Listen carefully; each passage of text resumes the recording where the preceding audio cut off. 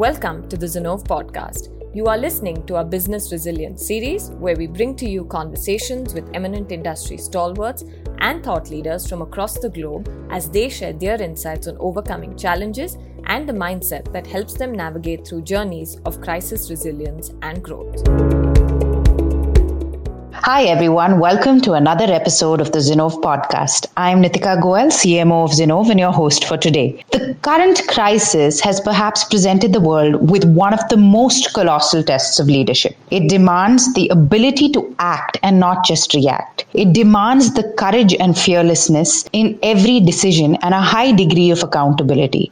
It demands empathy and compassion. Leaders have had to manage huge transformation and business changes while having to cope with their own personal crises and fear. They have had to find their own balance while walking the tightrope on the other side of this pandemic. This pandemic has most certainly redefined leadership as we know it. To learn and understand a little bit more about what leadership means in a time of pandemic and what it means to be a crisis leader, I have with me today V. Lakshmikant, also known as VLK. VLK is the managing director at Broadridge India and has more than 3 decades of rich industry experience. VLK, who I've had the privilege of interacting with for a long while now, is known for his unique brand of leadership and his unmatched ability to bring out the human side of a business. Thank you so much for being with us today, VLK. Nitika, thank you for having me. Truly a pleasure talking to you and to the Zinnov team. As always, I personally find it energizing talking to you also. So thank you for having me with you all. I'm so glad to have you here. So VLK, since I learn from you almost on a daily basis when I hear you talk or in any interaction that we have, I'm going to start with a little bit more personal question. I know you're very involved with people, leadership, redefining yourself. How did this pandemic change your leadership style? And what did you need to course correct in your personal capacity from this point forward? Nitika, it's a great question. As you know, none of us were, expecting this pandemic, and that too of this magnitude, right? If you really think about it, this was essentially a healthcare crisis, which then became an economic crisis. So there's no playbook to it, and a lot of organizations, the more mature ones, have typically playbooks for most situations. So this one, there was no playbook. And personally, for me, I think the biggest learning / challenge was the fact that I'm more a leader who does his management by kind of walking around, right, and talking to people. So in a pandemic, when you're locked at home, that is kind of cut off. So in many ways, the oxygen has been cut off for me in terms of people interaction. So how do you still continue to engage your colleagues, your associates, when you really don't have direct contact? Is the biggest change in leadership style. So in order to do that, I think you need to spend a lot more time on communication, which is you really need to make it, a kind of way of life. You need to have a method to it. You need to have a list of people that you're going to talk to. You need to find ways of talking not just business, but also the personal side. And as you know, as we get into a phone-like conversation, the interactivity and the kind of conversation that you have around a coffee table or the cafeteria, that is something that I'm just trying to create. So I'm not saying I've made it. I'm not saying that I've changed significantly. I mean that in that sense, but I'm trying to change to incorporate that part of a leadership style, Nikita. Got it. It's a very interesting point that you raised, that it is almost like cutting off your oxygen supply, which is obviously an instinct where you interact with people. What, in your opinion, are the key traits of a pandemic leader, and how did you trickle down those traits to the next level of your leaders, almost institutionalizing it as a part of your broader organization culture? I mean, I don't know whether you want to call it a pandemic leader, Nitika. I would say that it's a crisis, right? And it could be any crisis. It could be, potentially, a takeover, or you're asking people to go. So there are various times organizations go through crisis. Okay, and most crisis, the defining thing for most crisis is uncertainty. Okay, if you really think about it, right, at the bottom of it all, we really don't know what's going to happen. And whether the crisis is going to get over in a day, 2 days, how are we going to handle, how are we going to respond. Crisis typically, like I said, means there is no playbook, one. And the second thing is typically there's uncertainty. And human beings, we don't like uncertainty, right? We have that fight or flee response. And most leaders at that point in time, it's about giving people comfort.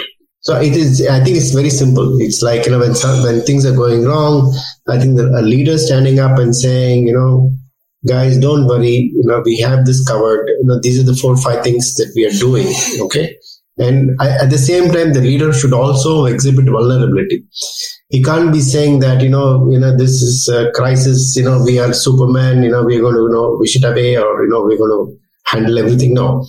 The leader also needs to show that he's also vulnerable. He also is a little bit uncertain, but at the same time, have confidence, right? And or project confidence that things will get better. And as an organization, we have the resilience to handle it. And as human beings, we have resilience to handle crisis. Okay. So I think those should be the key messages that, leaders should give, whether it's a pandemic or, any crisis.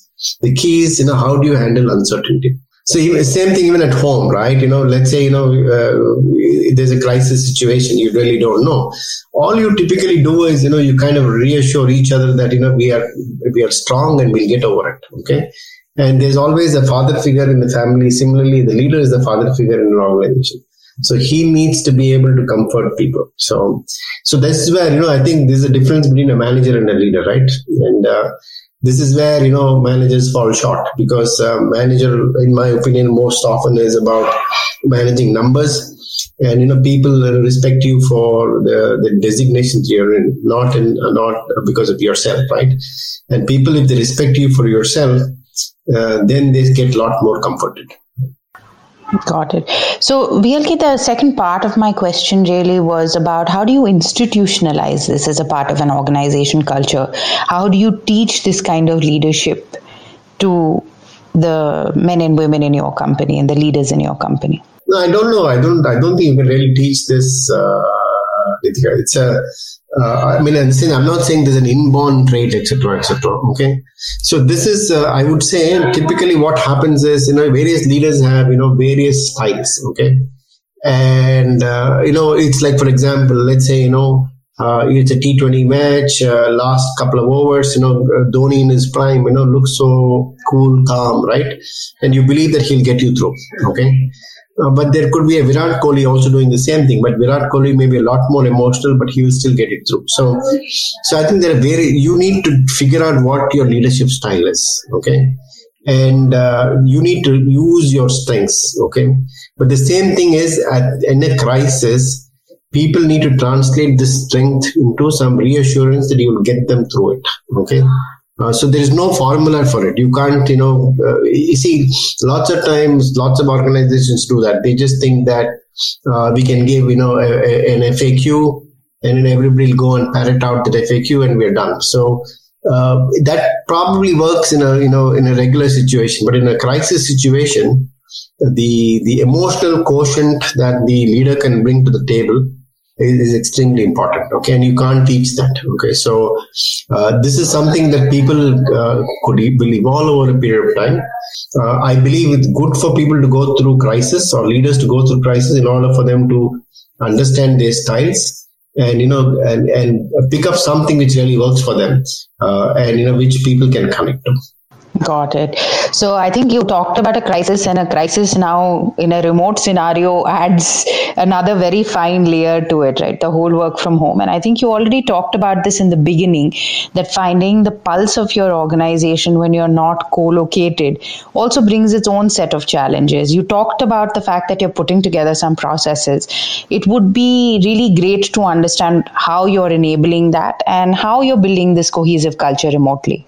So if you really think of it, I think the fundamental, change or mindset that leaders need to do is especially when you're working remote, right? There's a fine line between synchronous and asynchronous communication. Okay. So what is synchronous? Synchronous is, we're all there together. We can bring everybody to a meeting room. We get very quickly to understand the status, right? And all of us are used to that. Asynchronous is more about the fact that you've given a task to somebody, and he's going to do it at his, pace, obviously with the whole team, but then you don't micromanage him on a day-to-day basis, right? If you do that, then the entire flexibility of working from home goes away, right? So what I mean for that example, let's say I'm at home, all of us have lunch at 1 o'clock, but if my boss insists that every day, I meet him at 1 o'clock, I lose that flexibility of being at home, and I don't then, enjoy being at home, nor do I enjoy the meeting, right? So if my boss says, I don't care, get your job done, and let me know when you're done. And if you have an issue, just let me know. Then, I can work at my pace. Okay. Obviously, I need to make sure I'm still collaborating with my team. So I think the biggest change that we can do is instill the fact that a synchronous mode of working is a way for success in a remote working environment. Okay. Micromanagement is not. So what typically organizations do, especially now, is they'll say you need to talk to your people, okay? And then there is a spreadsheet maintained. Like, did you talk to them at 9 o'clock? Did you talk to them at 12? Did you talk to them at 3? I mean, that defeats the purpose, because then you're getting too intrusive and too micromanaging. So what we have been working very consciously is to tell our people that it is not, you don't have to micromanage people in their time. You need to allow them to work at their pace, okay, and make sure the deliveries happen in an asynchronous manner. So that, I think, is the biggest change that we are, trying to institutionalize across the organization. Got it. So, VLK, like you, that is a very interesting point. There's a lot more leadership training, a lot more leadership direction. So often I'm pretty sure the leaders themselves are very exhausted, because in addition to their regular work, managing people's expectations, other people's fears, and also finding a balance between their own personal and professional lives. So how does a leader really continue to find balance, and also, more importantly, a continued sense of purpose and a leadership narrative, even when there's no end date in sight for this crisis? So if you, this is great in the sense, I think, fantastic question. I think there are three parts to it, right? If you look at it, from an individual perspective, right? When we all started this, work from home, it was all fun, because it was new, it was novel. We felt that, this is going to get done in another couple of months. So we were like, everybody was 24/7, and obviously there's nothing else to do anyway. So it kind of worked. While, people sacrificed their home lives, they were a lot more productive from a work front. But once this is a long haul, I think, people need to look at the way they work from home. So one is obviously, like I said, basic infrastructure, etc. Make sure you're comfortable, etc. Secondly, and I think you use the word rhythm, and I want to use the word discipline there. So you need to get disciplined about, how you work. But there should be fixed timings that you get to. I know there should be some amount of flexibility, but you need to have some discipline about when I'm working, I'm fully engaged on that. I'm not doing anything else. You need to take the appropriate breaks, etc., etc. So it requires a lot more discipline, because it's easy for you, because you're not commuting, right? So you're going from one room to the other, or, one table to the other to work. So it's very easy to get into a 24/7, work schedule. And then that will obviously cause fatigue, that will cause depression, etc. So consciously, you need to take breaks. Okay. Consciously, you need to put in a routine. So second thing, I think we tend to underestimate the importance of, physical, health, right? And obviously eating right, and more importantly, exercising right. So discipline in terms of work habits, discipline in terms of, exercising and getting the right, nutrition is going to be extremely key. Okay. The third thing is, as an organization, as a leader, you have actually 2-3 roles, right? And let's talk of leadership more at, the senior and middle and, executive levels, okay? So at a mid-level and even at the project lead kind of level, a lot more task-based. So you more comfortable in this environment. But as you grow more senior, your job is two things, right? One is to make sure the organization is delivering. Secondly, communicate the vision of the organization to the associates, right? So if you have to do that, you have to establish connectedness. There's no way that you can communicate a vision without connectedness. So one of the things, for example, what we're doing is we are kind of working out a program/plan where we tell leaders and even associates that one of the measures for how they should rate themselves as doing well in a pandemic and work from home is how many relationships they have built outside their teams. How many conversations they have, had outside their teams, which is, for example, I'm working on a certain project. I know 4 people in my team. Great. I probably talk to them 10 times a day. But there could be another team which I'm not really connected with. Okay. Have I, built that relationships in an office physical setting, right? You could do that easily, right? So, the idea is how can you make that happen in a virtual setting. So we're trying to say that, the situation is important, not the physical location, right? And you need to create situations in order to make your connection. So that's the third part of what we're trying to do. Fourth part is what we're telling our leaders is when you're talking to people, I think there should be 3 tracks that you talk of. One is you should be talking about the purpose and meaning of the organization so that people still understand and connect to it. The second thing is you should talk more, not more, I would say, not more, but there should be non-work related conversation. And the third thing is work related conversation. So every meeting should probably have, these 3 aspects to it at a senior level. So that's the overall high level structure that we are working towards. That is a great set of points that you made, VLK, just sort of synthesizing what you talked about. You said having high EQ is very important, managing synchronous and asynchronous communication, having a discipline and establishing a routine so you're not overwhelmed, spending a little time being physically active and taking care of both your mind and body.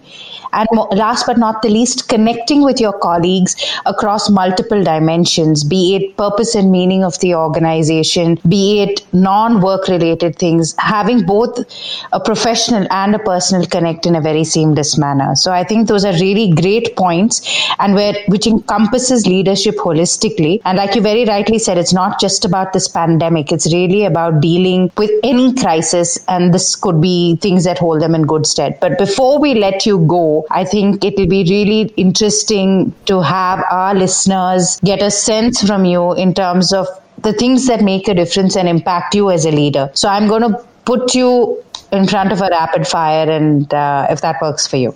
Yeah, sure. Great. So which is a book that you have read recently that has left a huge impact on you?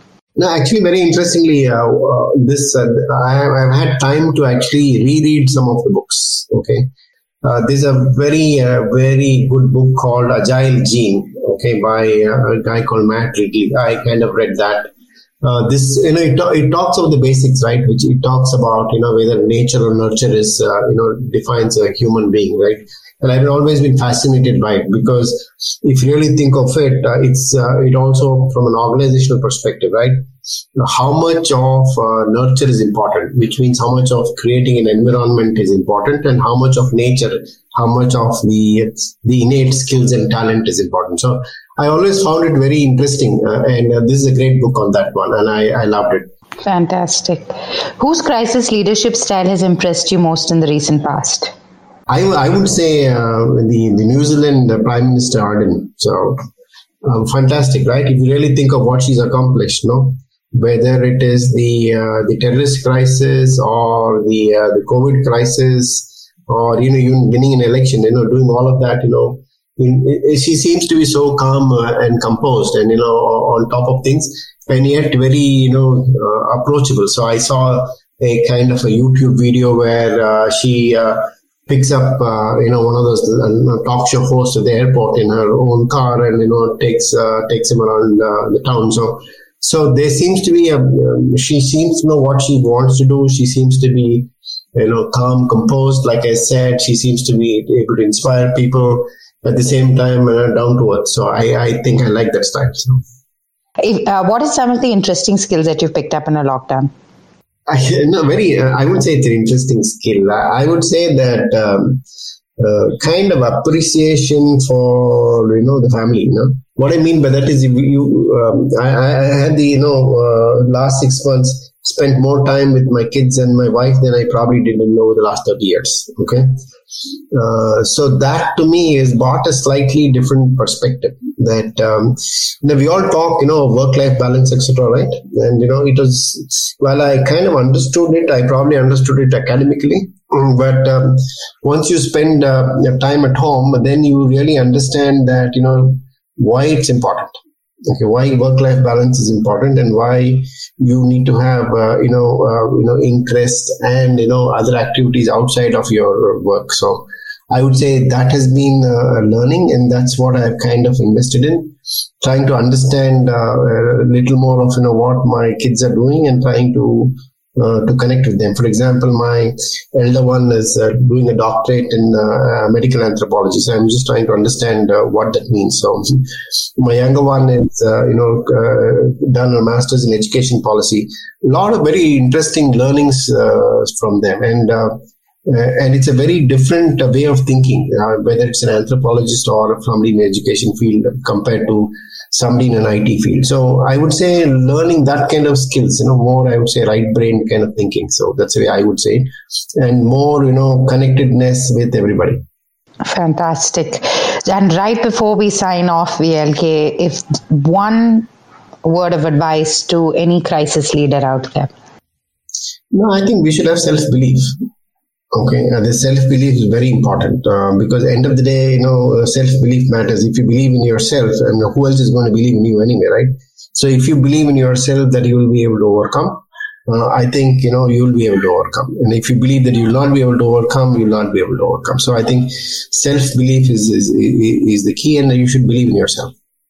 Absolutely. I think that's an absolute, very, very profound words of wisdom before we end this podcast.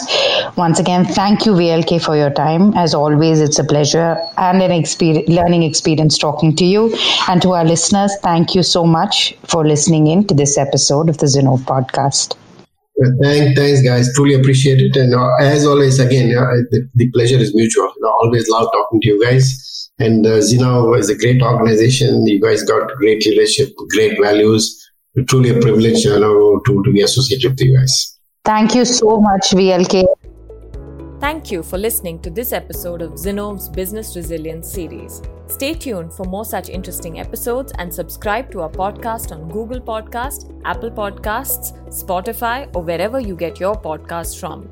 To know more about Zinnov, and if you believe we can help with your problems, please visit our website www.zinnov.com or drop us a note at info@zinnov.com. Thank you again, and don't forget to tune in to our next episode.